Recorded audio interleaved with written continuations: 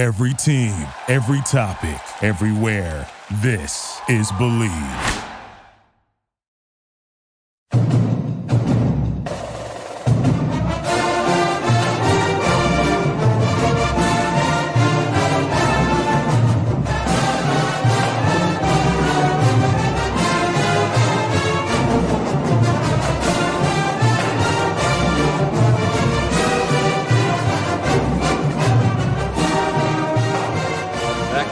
Reaction edition of the Night Report podcast. I'm your host, Mike Broadbent. Joining me once again is my co-host, Richie Schneiderite.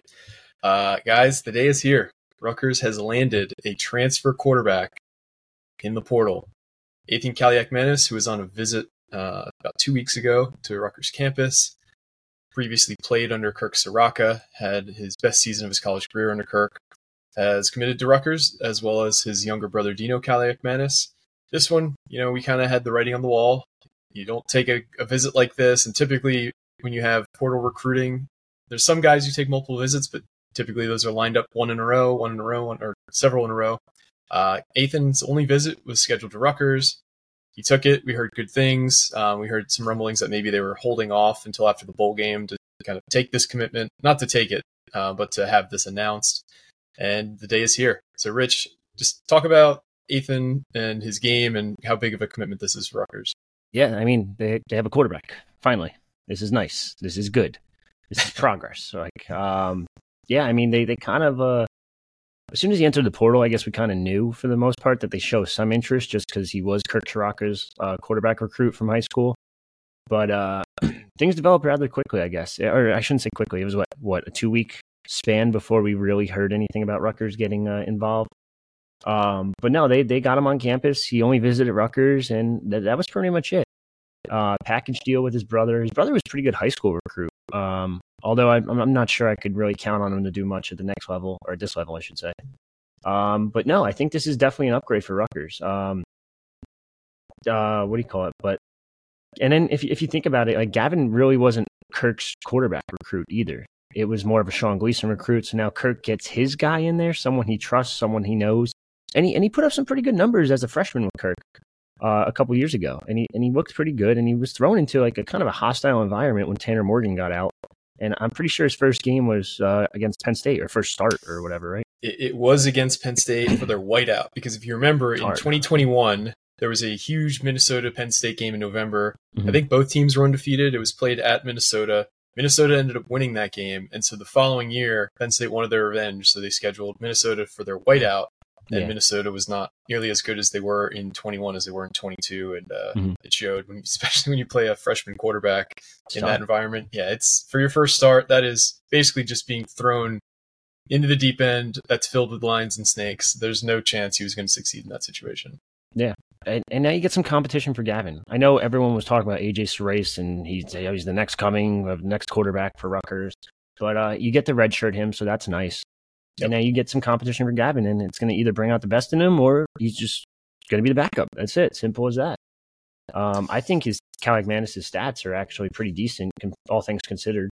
If you watch his tape, his game tapes, like they're pretty good. He's pretty accurate when it comes to 5 yards, 10 yards out, intermediate routes, all that. He had a lot of drops last year, so I think that's going to definitely help him this season, because I don't think Rutgers is going to have that many drops, and if they do, they're probably not on the field. For much longer, at least. And you got a guy like Dymere Miller coming in, maybe potentially another transfer guy if they can find the right fit. You have Christian Dremel coming back, who's proven to be a pretty solid slot receiver. Ian Strong's coming back. Corey Duff's coming in. You got some weapons for this guy. So now it's going to be about just protecting him and giving him enough time to throw the ball. Yeah, I think you hit on a lot of good points there. I kind of want to just break them down one by one.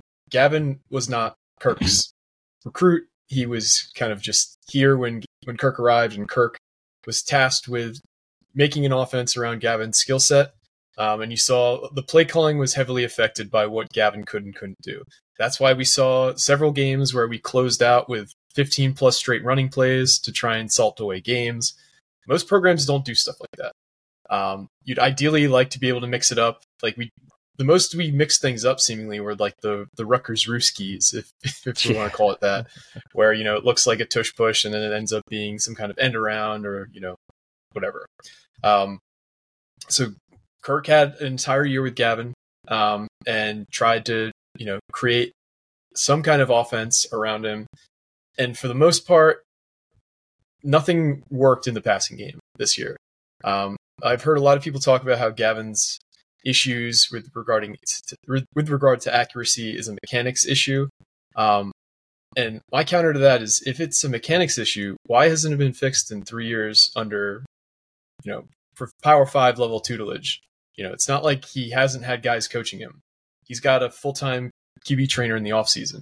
Yeah. He's 20 years old, and the highest completion percentage in the season he had was this past year, just 47.8%.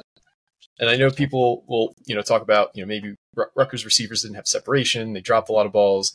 But, the counter to that is he still had the worst adjusted completion percentage of any quarterback, which takes into account drops, takes into account tip passes, takes into account throwaways. So regardless of how you dice up his accuracy issues, it's arguably the worst accurate quarterback in the Power 5. So taking that into account, Athan is also not the most accurate guy. This past season, he only completed 52.7% of his passage, which is also unacceptable. But he had the second highest drop rate in college football at 14%. His adjusted completion percentage was actually 66.2%. And Gavin's was 57.5%. So it's significantly higher there. And, he didn't have the kind of protection and weapons that Gavin did this year. We had arguably the biggest jump in offensive line play in the Big Ten this past year. And that was just going from the worst to average, which with the same line, mind you. With the same line. So you just see how much coaching has improved. If you take a look at Demir Shaw clearly had something unlocked as the running backs coach, because he got such a huge year out of Monungai. Even despite not huge production from the receivers, I think Coach Brock made a huge impact on the guys, because you saw Christian Dremel burst out and have, a standout season. Yeah. You saw Ian Strong making contributions as a true freshman. Jaquay Jackson, he was banged up a lot this year. It's something that, wasn't really talked about a lot, but he was making these incredible catches, early in the season that you weren't really seeing later in the season. He got banged up a couple times. So I do want to just put a caveat out there that I don't think either of us are saying Athan is going to be a world beater. He's going to miss some throws, but I think what he's shown is he's going to be a lot better in terms of the passing game at getting what's given to him. He's not going to, overthrow wide open slants by 5 feet like Gavin has been. And I don't think they're going to hand him the job either. This is going to be a competition. And honestly, if Gavin makes a huge jump this offseason and he's suddenly, a much more accurate passer, neither of us are saying we want to throw him off, cast him off the boat. This is just we need competition. We need a plan B if plan A doesn't work. We didn't have a plan B this year because the staff stubbornly did not take a transfer portal quarterback despite the need for it. They stubbornly did not have Evan Simon play at all, despite Gavin struggling mightily, especially late in games. We could have thrown Gavin. I think the thought process behind Gavin was, we need to give him a thorough evaluation over the course of a full season, so there is no doubt by the end of the year he's the guy or he's not the guy.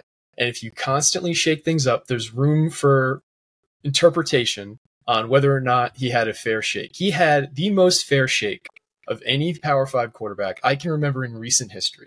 I can't remember a guy who struggled this mightily in the passing game, who had zero doubt he was going to start from week to week.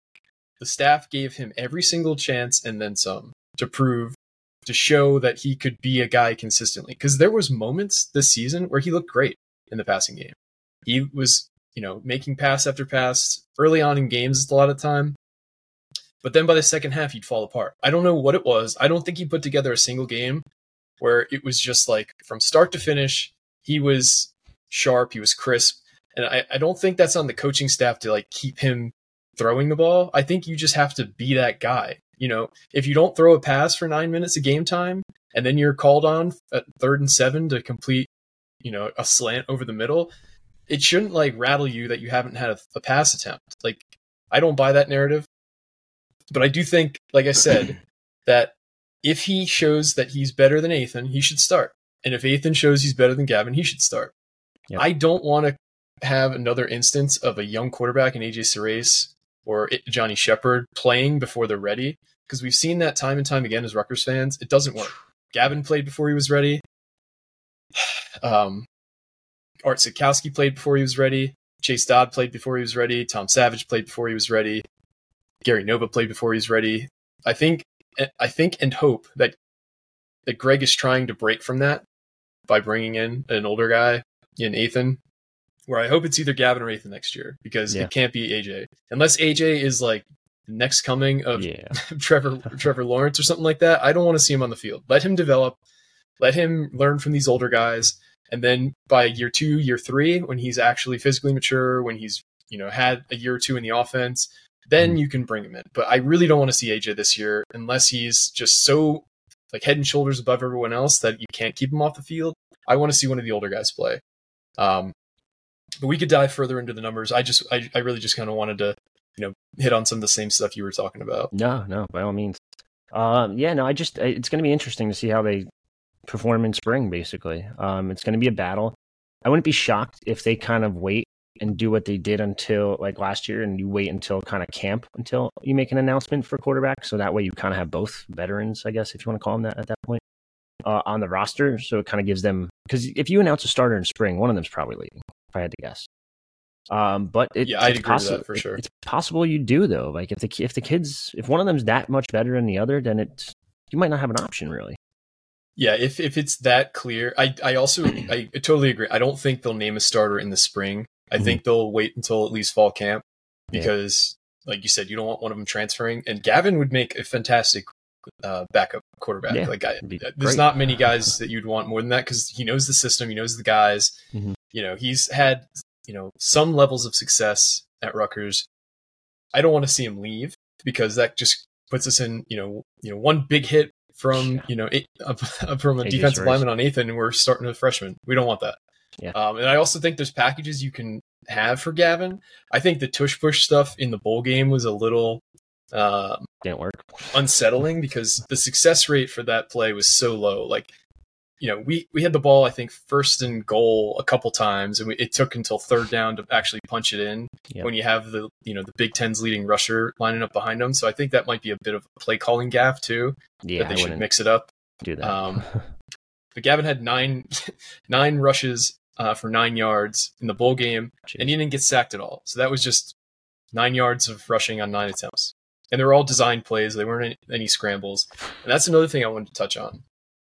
Everybody always talks about Gavin's rushing ability, but the guy doesn't scramble. Like, Athan's got a significantly higher scramble rate, which, when you're scrambling, you can be the type of quarterback who just first read, not there, go. That's not what Athan is. That's not what Gavin is either.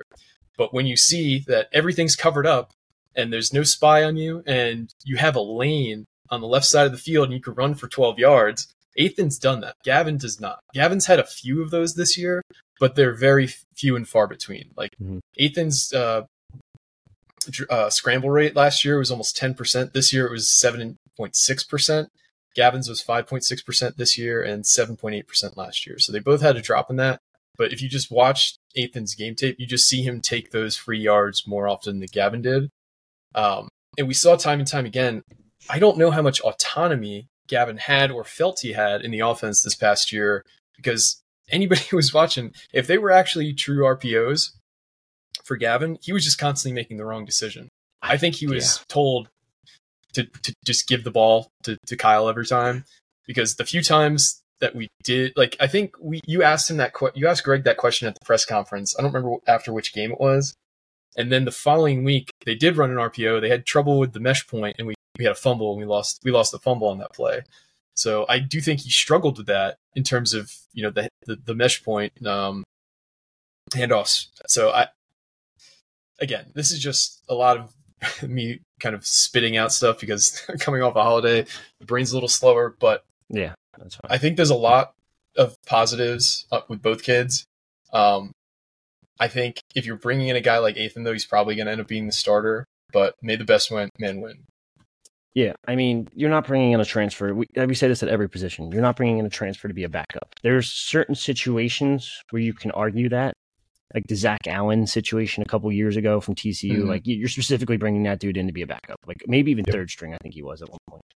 But when the kid threw for 300 yards against Wisconsin, 2 weeks ago, 3 weeks ago, a month ago, whatever it was, it's really or not. That was last year. Yeah, no, I'm reading last year's stat. Regardless, he's a Big Ten starting quarterback. Like he's not coming in to be the backup. He's probably coming in to be the starter. We mentioned it before. He's Kirk's guy. He knows Kirk's system already, so he's coming in with an advantage already. It just makes too much sense. Like I'd be shocked if this kid is not the starting quarterback versus Howard or Akron? Who's the game on? I think it's Howard. I think it's Howard. Yeah. If he's not the starting quarterback versus Howard, I'd be a little bit shocked. Like he's better overall. Like there's no really rhyme or reason to it. It is Howard, August 31st. Yep. So I mean, and then his brother is coming in too. I know I mentioned it before. I don't see him doing much, but it's a weapon for a wide receiver room. He's got potential at least. Like so, I don't know. I just think this kid's. Like if you watch Gavin's tape all year long, like he's had good first drives, maybe even second drives, and then he falls off a cliff, and then nothing happens, and then they run the ball, like you said, 15 times in a row because no one could stop the run game. Like the whole play calling thing is going to change a bit. People are arguing like, yeah, this is what Kirk does, blah, blah, blah. And I'm like, no, this is not what Kirk does. Like, look at his past offenses. He's had 1,000-yard receivers. He's had good receivers. Like, it's just he's doing what he can with what he has. You don't have a quarterback that can throw the ball, so you have to run it 30 times a game. Yeah, it's so easy to forget. Kirk Soraka led the offense that has the NCAA's all-time leading receiver in Corey Davis. Like, that was a guy who was, I think he had 3,000-plus yard seasons at Western Michigan. Yeah. He was a guy who, when he was at Minnesota the first go-around, I think he coached Rashad Bateman, Tyler Johnson. Like, he's had prolific receivers, and that's what his preference is, basically like attacking a weakness on a defense, whether that's through the air, through the pass. Like, he knows he's got a good sense of when to call the right plays. And when you're playing, when you have a team that can't really throw the ball effectively, it's almost more impressive that he was able to craft an offense that led Rutgers to 7 wins this season than anything else. Like, we basically had a defense, a special teams, and Kyle Monungai for most of the season as the 3 primary driving forces. That's creating big plays on special teams. That's creating, turnovers and short fields on defense. And that's being able to reliably just, hand Kyle Monungai the ball and he gets more than was presented to him, whether that be through forcing missed tackles or, being patient and waiting for plays to develop. That was our whole team this year. And I think with an upgrade at quarterback and receiver next year, because Dymere Miller, if you haven't watched his tape and aren't, drooling at the prospect of having a guy like that on your team, then you should be, because he has game-breaking speed and he instantly comes in and is going to be a wide receiver 1 by far. So the offense, I think, by default will be better next year. But with an upgrade at quarterback, I think that is where you could see the opportunity to make a huge jump in terms of wins next year. Yeah, I mean, a couple things. Like his 2019 offense, Tyler Johnson, 1,300 yards, Rashad Bateman, 1,200 yards. Oh, yeah, they also had a running back who ran for 1,100 yards, and Rodney Smith. Tanner Morgan threw for 3,200 yards. 30 touchdowns and 7 interceptions for Tanner Morgan. This guy is not a stud by any means. And he just made him into a pretty damn good quarterback based on those numbers. And it's going to be a totally different offense next year, especially if you have someone that can hit an intermediate route.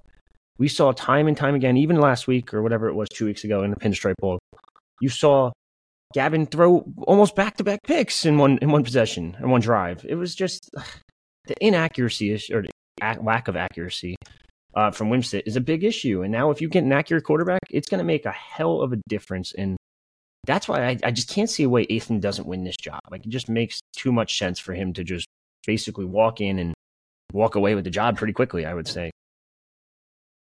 Yeah, I would be surprised if he doesn't win the job, but I do think there is the opportunity for Gavin to take a step. Will he take that step is yet to be seen, but determined.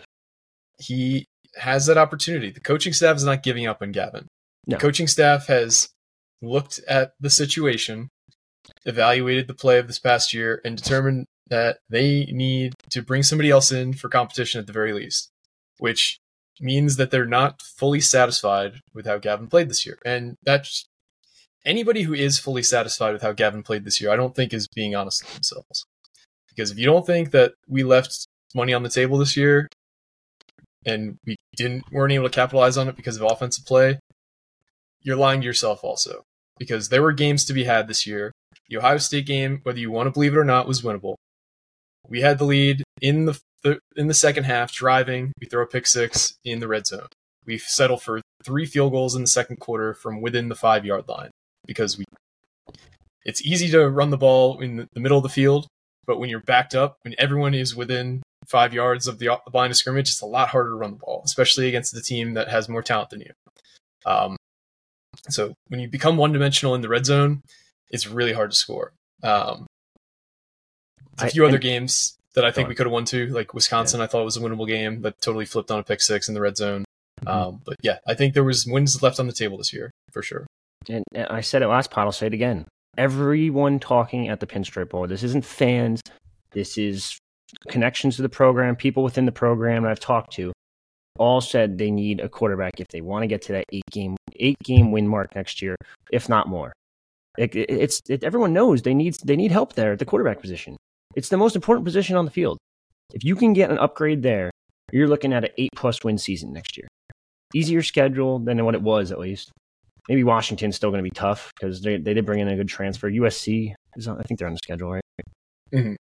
Yep. It's not. It's not an easy schedule, but you still have a good shot of getting to 8 games next year, especially with this defense, which is entirely back for the most part.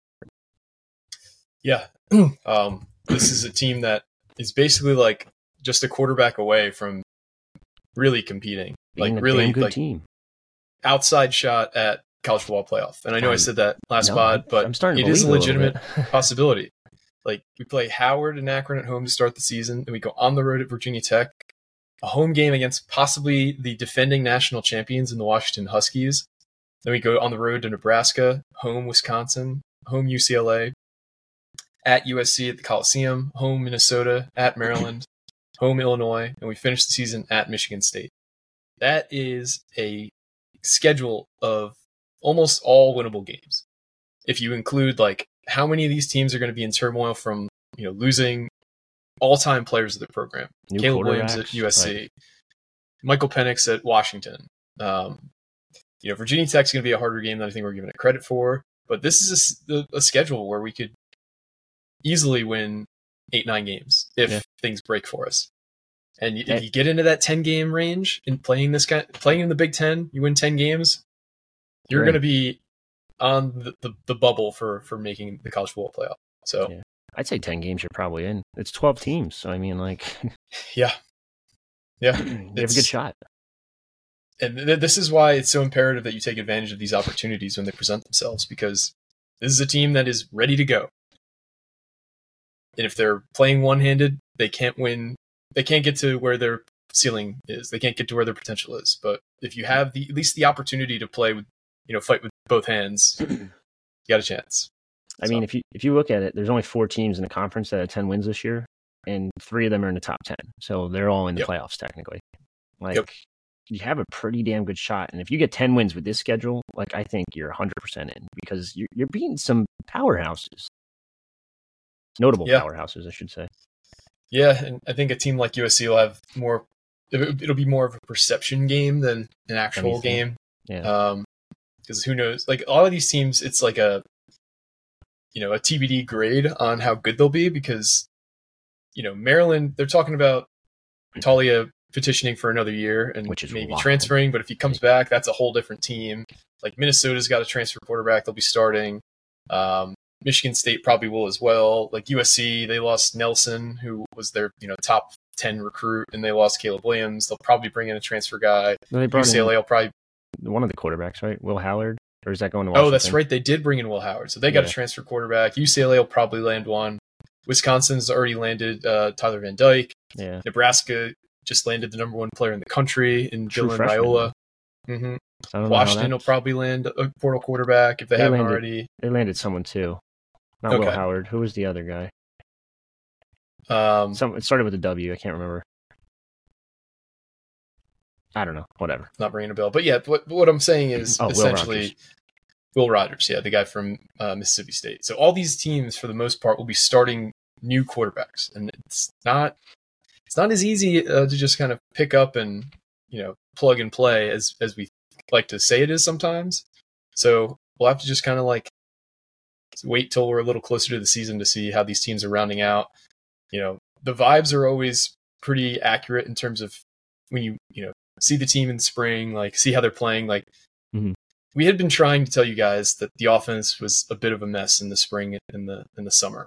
It was ugly. Regardless of what some people were saying, the I guess I could say it now. The only time I saw Gavin in the spring, they were doing like they're doing some kind of series, where like they do like live reps at the end of practice, and they did eight offensive drives, and he threw 2 pick sixes, and they got a total of 3 first downs in those series. So like the struggles have basically been there since the end of last season through the summer, and I think the staff knew like at some point we're gonna have to figure out a way to win without relying on the quarterback, which is like one of the hardest things to do in modern football. Because back in the day when you were running these like wishbone style triple option offenses where you didn't really need anything from the quarterback, it was basically like a trick play when you would throw a pass. Now everything is about the passing game, and Rutgers found a way to fight, claw, and punch its way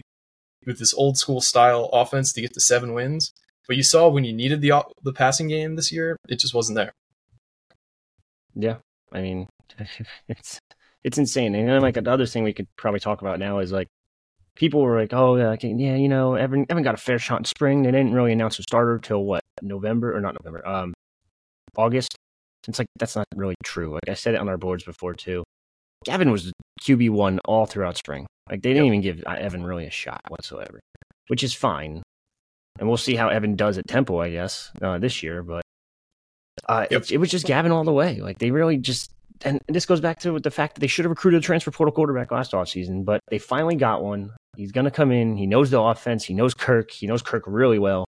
It's going to be Athan's show for the rest of this season, in my opinion. And I think it's going to be similar to last year where Evan didn't get a shot. I really don't think they're going to give Gavin much. I mean, they'll give him a shot, I guess, technically, but pending him not, unless he comes out guns blazing and starts looking accurate as hell, I think it's Athan all the way. But you can't let this 2024 season go to waste because this schedule really sets up perfectly. Your defense is back. Your entire coaching staff is back for now.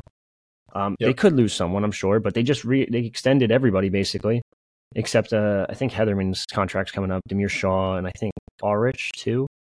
But I expect them to kind of retain the entire majority of the staff for the most part, and that's huge for development too. I just think this 2024 season is going to be really good, and I'm looking now. I'm trying to think of like an over under, and I think the over under might be like 6.5, 7 wins, like probably 6.5 if I had to guess. Yeah, I'd say 6.5 probably sounds right. Like this sets up perfect. It does. But again, you still got to play the games. You just got to hope nobody gets hurt because those kind of things happen in football too. And they're not done in the portal either. So I do want to close on this. We've had very few offers go out. I want to say we've had about a dozen, and Shiano has talked about being very methodical with his offers. He's talked about that in multiple press conferences, how, even if there's guys from the area or guys that there's a connection, if the guy has, 30, 40, 50 offers in the portal, they're just probably not going to even entertain it because the ROI for them is not really there. Like to put even an hour's worth of your staff's time communicating with the kid who's got 50 offers, that is such a precious hour in this transfer portal window because that means that's an hour you can't be talking to other kids who you might actually have a shot with. So unless they because JD Dorenzo was different. He had an offer from basically everybody in the country when he was in the portal. And what I assume is that when they talked to him, they found out, oh, this kid really wants to come home. If we basically give him a reason, he's going to come here. And they did. So now look at starting. Yeah, and you can't be more happy for a kid like that. And shout out to Bo Melton as well. He got his first career touchdown this year. He had 100 yards against the Vikings. You love to see that kind of stuff.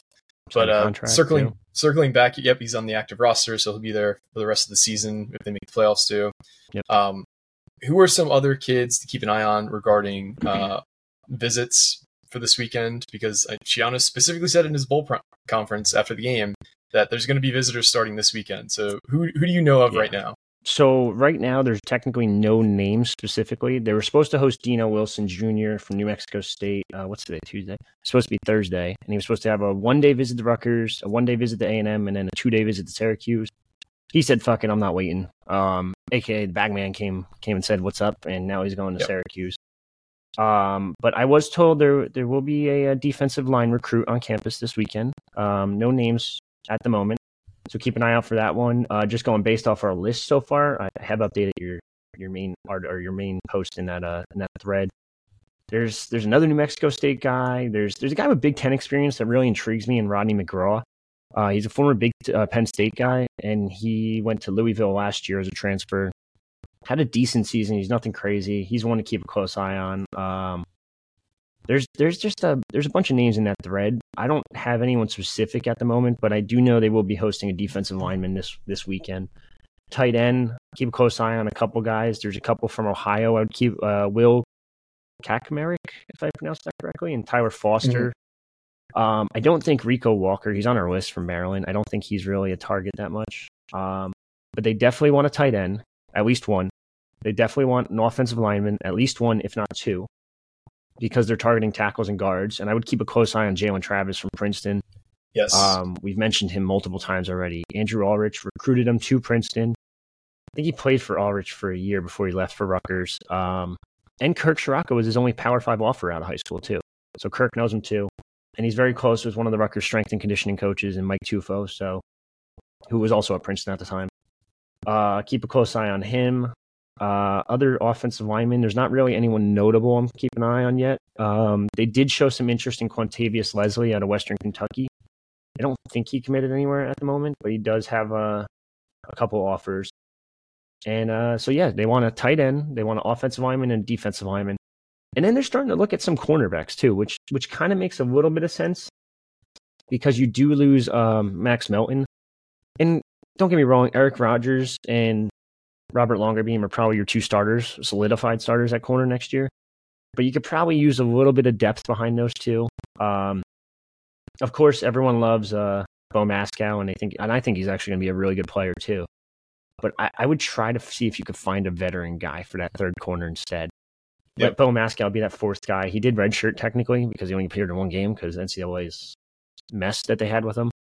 Yep. So I would try to find some depth there, but they're also looking at other wide receivers, but I don't really know if they're going to add one because they did add two technically via the portal, and Dymere Miller, who's wide receiver one, Dino, Kaliakmanis. Jeez, I can't pronounce that one for some reason. But there are some names out there like Isaiah Alston from Army, but I'm told he has some issues that he has to deal with in terms of how he can transfer from Army and still push back his I don't even know what it is, deployment, I guess, if you call it that. Because you do need to serve a couple years when you do attend the Army Academy or Naval Academy. That's really it, though. I really think it's just going to be tight end, offensive line, and defensive line. And that's for the most part. And maybe sprinkle in an extra guy or two if you have a ship or two to give away. So we saw that last year. Like I didn't think they were going to go after Charles Monkwa. And then 2 months later, they added Charles Monkwa. So we'll see what happens later on in the process. But there's still a whole other period of transfer portal stuff, too, that's coming in May. So you got plenty of time. Yeah, I think one other kid to really keep an eye out for is this kid, Zach Greenberg, who's from Muhlenberg. So he's a kid from Livingston. He's got 2 years of eligibility. He entered the portal, I want to say, right at the end of the FCS season. He's also picked up offers. He's got a ton of FCS offers. So Muhlenberg, I believe, is a D2 or D3 school. Forgive me for not knowing the exact qualification, but it is not FCS. But he's gotten dozens of FCS offers. He's got FBS offers so far from UMass, UAB, Georgia State, UConn, Akron, Western Michigan. And a lot of Rutgers staffers are following him now. So keep an eye out on that one, because that's another kid who potentially could be an interior guy. But again, it would be a big jump for a kid from D2 or D3 to Power 5, but he's got 2 years of eligibility left. I mean, that's the beauty with 2 years. You can always just sit out a year and be a starter next year. So. Yeah, exactly. D3, by the way. So that's kind of D3. Yeah, it's a big jump. Yeah, and I mean, there have been guys from that conference who have made the jump to the NFL. They had that the guy Evans on the Saints for years, who was a guard. That's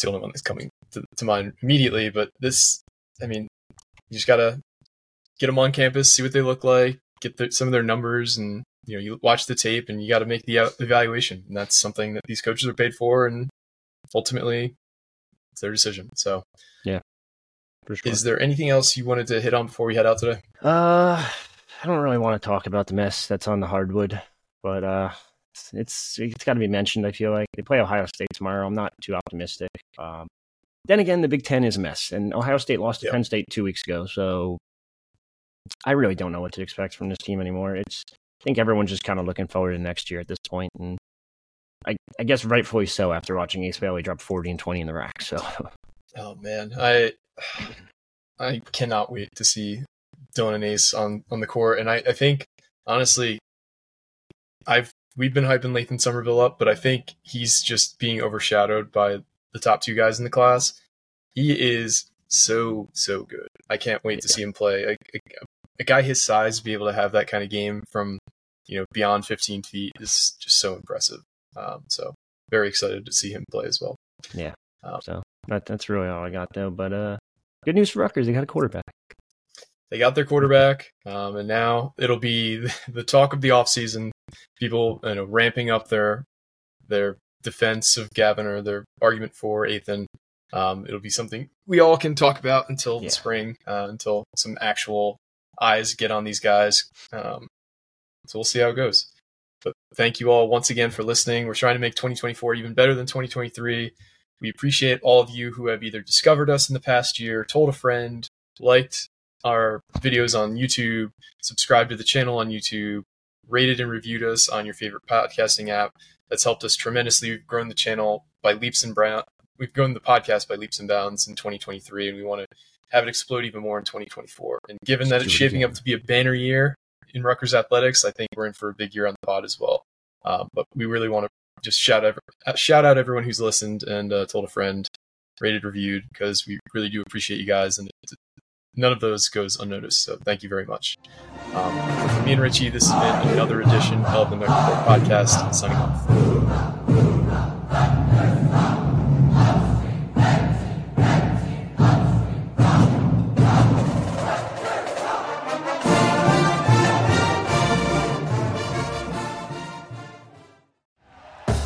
Thank you for listening to Believe. You can show support to your host by subscribing to the show and giving us a 5-star rating on your preferred platform. Check us out at Believe.com and search for BLEAV on YouTube.